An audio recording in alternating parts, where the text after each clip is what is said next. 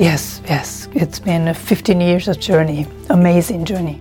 Her name is Fumiko Ishioka. So now I decided, okay, I'm going to find out about this girl, but where do I go? I'm not a historian. She is the executive director of Tokyo's Holocaust Education Resource Center, and she was the driving force in finding out the true story of Hana Brady, one of the 1.5 million children killed in the Holocaust. And then it was this group of Japanese students who helped me find the way by asking this one question: who was this girl? Coming up, her journey to discover the story of Hana and her family, how the story became a widely read book, an acclaimed play titled Hana's Suitcase, performed at Seattle's Children's Theater for the first time on the West Coast.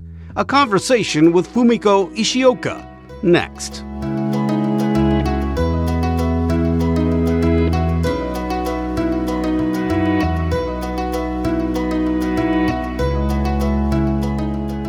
Fumiko Ishioka, welcome to Seattle. Thank you very much. Good to have you here. Thank you. This has been quite a journey for you. Yes, yes. It's been 15 years of journey. Amazing journey. But even coming to Seattle Yes. with the play for the first time, coming to Seattle, and also coming to the West Coast for the very first time. But also for you, a special time while you were here. The University of Washington honors you with a Distinguished Service Award for the work that you have done in trying to bring all of this to light and to educate so many young people around the world, not in Japan, about the Holocaust, about tolerance. Tell me about receiving this award. How'd you feel? Who would have imagined? It was really, really such an honor. I never, ever imagined, I never, ever dreamt about receiving such an award. But it's really thanks to just everyone all over the world, of course, first of all, George Brady, Hannah's brother, and just every students all over the world who have joined this project and spread the messages. And in the award, they say they are honoring you for your commitment to share the values of hope, tolerance, and respect with young people around the world, which is exactly what you have been trying to do for so long. You must be feeling the love. Yes, yes, lots of love, Lots of especially love. from here in Seattle. Everyone has been working so hard to put everything together, and I'm really, really appreciate. Let's step back. Let's step back to how all of this started.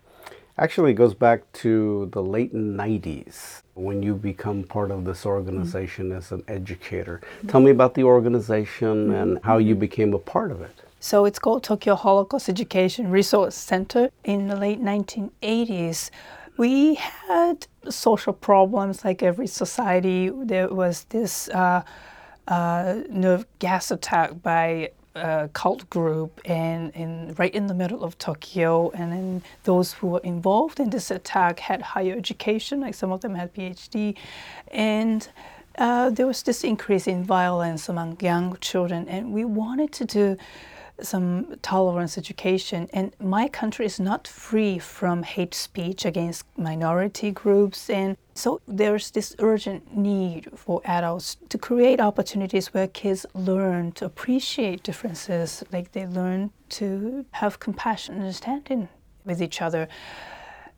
So we came up with an idea of using, first of all, actually a story of Anne Frank. It's very popular. Her diary is well read in Japan as well. So we decided to use a story of children during the Holocaust, because what happened to children we thought could resonate with children today. So that's how we started.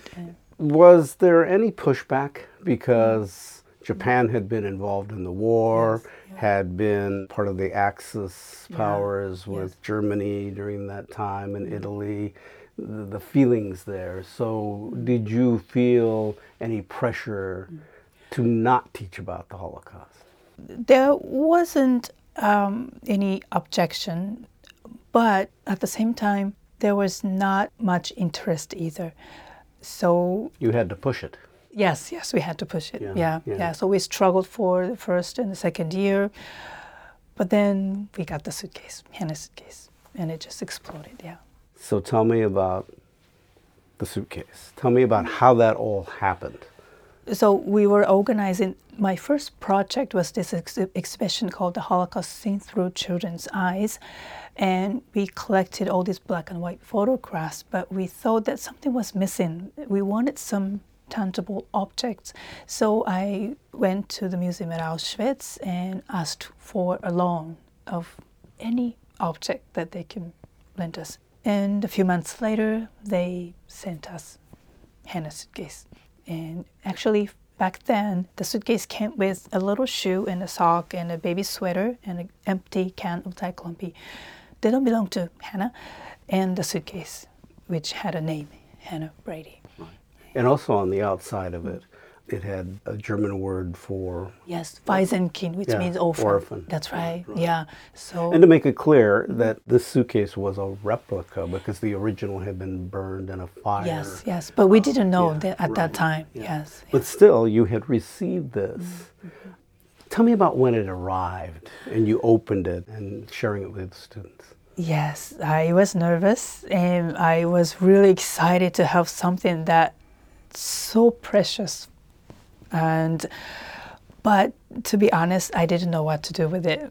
I was excited, but at the same time, how would I use this one simple suitcase to tell the story of the Holocaust where 6 million people were killed for no other reason but they were born Jewish, and among them there were 1.5 million children. How would I tell that story with this one suitcase? And then it was this group of Japanese students who helped me find the way by asking this one question: who was this girl? And I couldn't answer. Well, she was one of 6 million. But then this little boy would say, oh, she was born on May 16th. That's my sister's birthday. And then this other high school kid would say, why is it written orphan? What happened to her parents? And then I couldn't answer. And so I just said that maybe her parents were killed and then she was left alone, and then maybe Nazi classified her as an orphan, and then this high school girl suddenly got furious. That's so wrong, and so much conversation. And so that made me realize that I want to make this suitcase a symbol of life, not of death of an unknown child. I wanted to put a face to this name, Hana Brady. It's interesting that it was really the children that sparked and motivated and inspired you to, you got to find out what these answers that they are to their questions. And so that set you on this journey. Yeah. So tell me about the journey and tell me about being able to go and discover. Yeah. So now I decided, okay, I'm going to find out about this girl, but where do I go? I'm not a historian. I'd never done any research like that before. So what I could do first was write to the museums all over Europe. I was really impressed with the way, starting with the country like Germany, the European countries, they face with the history of the Holocaust. All these concentration campsites are preserved, and then they have exhibition, they have education center. And so I wrote letters to about 40 museums all over Europe, but they didn't know about the girl Hana Brady. And I understood because all I had was her name and the date of birth and Waisenkind orphan. But as I was communicating with the museum at Auschwitz, they said that this girl was in another camp called Terezin in the then Czechoslovakia before she was sent to Auschwitz. So I read about another camp called Terezin, and then there I was fascinated to find out that there was this secret art school the adult prisoners were doing for children. And all these children who were drawing inside the camp, many of them were later on deported to Auschwitz and killed there. But somebody hid kids' drawings between walls in the barracks. So after the war, nearly 5,000 drawings were discovered. So then I noticed that maybe Hana was one of the students in the art lesson, and maybe among the collection of 5,000 drawings, maybe I can find Hana's drawings. So I contacted Jewish Museum in Prague, and they found 5 drawings by Hana. And each drawings Hana signed her name, Hana Brady, and the date. So first we saw her name on the suitcase, and now we found 5 drawings. And we were getting one step closer to Hana. Did they provide you any of the drawings, any copies of the drawings? Yeah, just a copy. Right. Yeah, not so the that you could see. Yeah. So you continued to know that you had more information here about who Hana was. We're speaking with Fumiko Ishioka, Executive Director of the Tokyo Holocaust Education Resource Center, and about the story behind the play, Hana's Suitcase, and it is quite a story. So really that is part of the journey continues here after you discover that there are photos. The next step. When did you end up going to Germany? It was summer 2000. Yes, I finally had a chance to go to Europe to attend a conference. Okay. So I decided to stop by at this museum at Terezin, which was in the Czech Republic. And because at Auschwitz, Hana Brady was killed right away. So if I could find any information about this girl, it must be Terezin, where she was imprisoned for 2 years. So I went to Terezin in the Czech Republic. And there's one curator came out and offered to help. And she showed me this list of prisoners in that particular camp. There were names of 90,000 people, Jewish people. And on this one page, there was the name Hana Brady. 1931, May 16th, same date of birth. So here, and it was here. But all you can tell from this list is that many of them were later on killed at Auschwitz. But as I was looking at this list, the name Hana Brady is here, and then right above it, there's George Brady, the same family name. And on this list, you could tell that where they were deported from, and they had the same address. And George Brady was born in 1928, so 3 years older than Hana. Same address and 3 years older. Now I was sure that Hana had a big brother. But before I noticed, I was again looking at this list, and George Brady, the name George Brady, had a box around it. It was the only name which had a box around it. So I asked the curator, why is this name has a box around it? She said it means that he survived Auschwitz. So I started getting goosebumps and okay, where could it be now? And she didn't know. Well, I knew that there were survivors of the Holocaust, but I had heard that many of them have left Europe. Some of them have changed their names, and even if he had survived back then, he could have passed away in 60, 70 years ago. So a lot of thoughts went through my mind, but I had to find him now.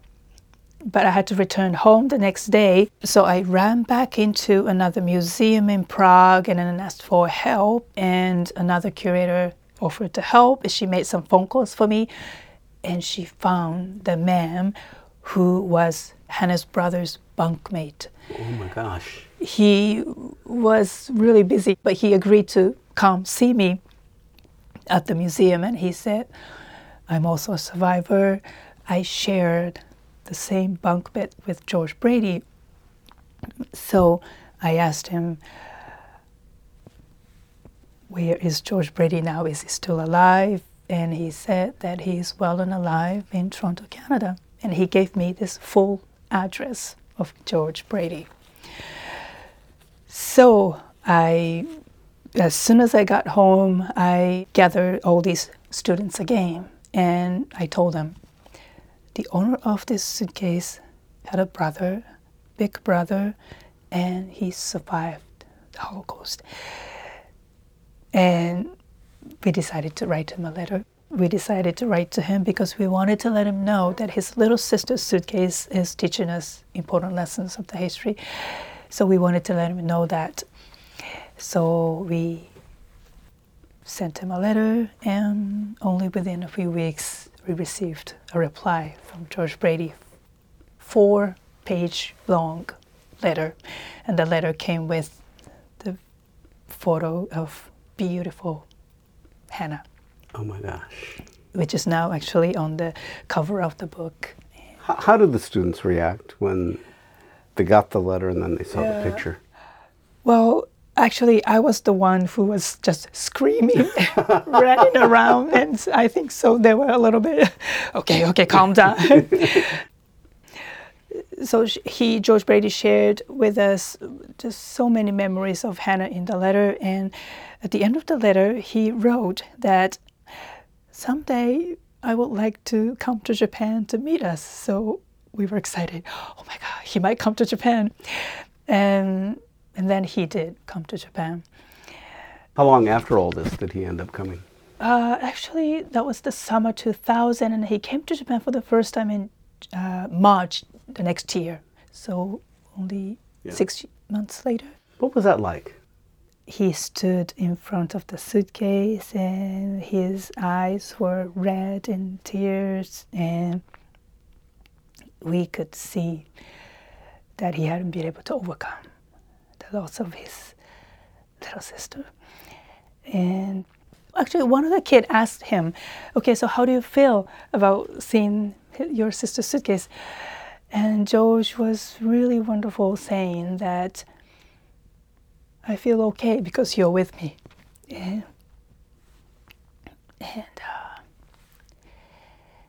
so it was incredible. Very emotional. Yeah, I could even feel it right here. Eventually, the story gets out, and eventually it becomes, well, there was a documentary made, there was a book that was written. Yes. And then the creation of a play by the Young People's Theatre in Canada. Well, first of all, I have to mention that the book, which was written by Karen Levine, the Canadian, she actually first made a radio documentary, and a year later she wrote this book. And she put this story so beautifully in this book, and which is now translated into 45 languages. And so her book really helped this story really explode. It helped really tell this story. Yeah, reach out to so many children all over the world, yes. As this started to grow, how did that hit you? Because just this effort to try to educate that you were doing in Japan suddenly is taking on big wings. And traveling around the world. Yeah. It's been really amazing. We visited schools all over here in the States. I went to school in Tulsa, Oklahoma, Mobile, Alabama, and who would have imagined that you'll be visiting schools there? And we were also all over Europe and Australia, Mexico, and even to South Africa. And responses from kids are amazingly universal. We meet kids in poverty, and we receive letters from refugee kids who have their own problems, but they try to, they feel so close to Hana, and they try to learn the lessons from this life of one little girl. And they think of their own problems. They would say that they would never let such a thing happen again. And so the suitcase is really now filled not just with sad story, but with full of hope. And these responses from kids are something that really keeps me going. When young people and others see the play, Hana's Suitcase, which tells the story, tells your story, it kind of involves both. What do you want them to walk away with? So many things. I think that the question that why such a thing happened will stay with them. And so I want them to keep thinking about that, why such a thing happened. And I want them to think that each one of them has a role in their own lives to fight against any prejudice, any scapegoating, any stereotyping in their own school, in their own community. I want them to think that they have a role, they have a responsibility. Even in a small way, I would like them to find something that they can do, each one of them can do, so that something like this will never happen again. Are you thinking from not only their actions with how they might treat someone, but the words they might use in Sure. describing someone, Yeah. to just how people treat each other. Yeah. Start with the relationship with your friends, and in this increasing global world, the people move, and we have this refugee crisis in Europe, and I understand that here in America, you also have people escaping from Europe, and so I want to ask them, these kids, to join us, to work together, to make this world a more compassionate place. I'm sure that everybody want to live in a society where we help each other.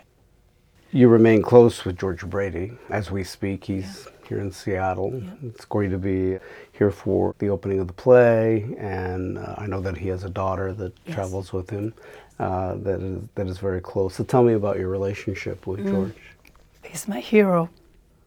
So we meet twice or 3 times a year, and we have traveled together a lot. And he's really, truly a hero. Without him, none of this would have happened. The courage and generosity that he is, I am forever thankful. But at the same time, I have received tremendous support from his family as well, and his daughter, Hana. It's been Carries really the middle wonderful. name of her. Yes. So I'm so happy that she's part of the team now. What does it mean to you to have these works done, to have a play now about your experience, knowing that there was a documentary made, knowing that there was a book written about all There's something special about the theater. What is it? It's different from the documentary, different from the book. There's something special about the theater.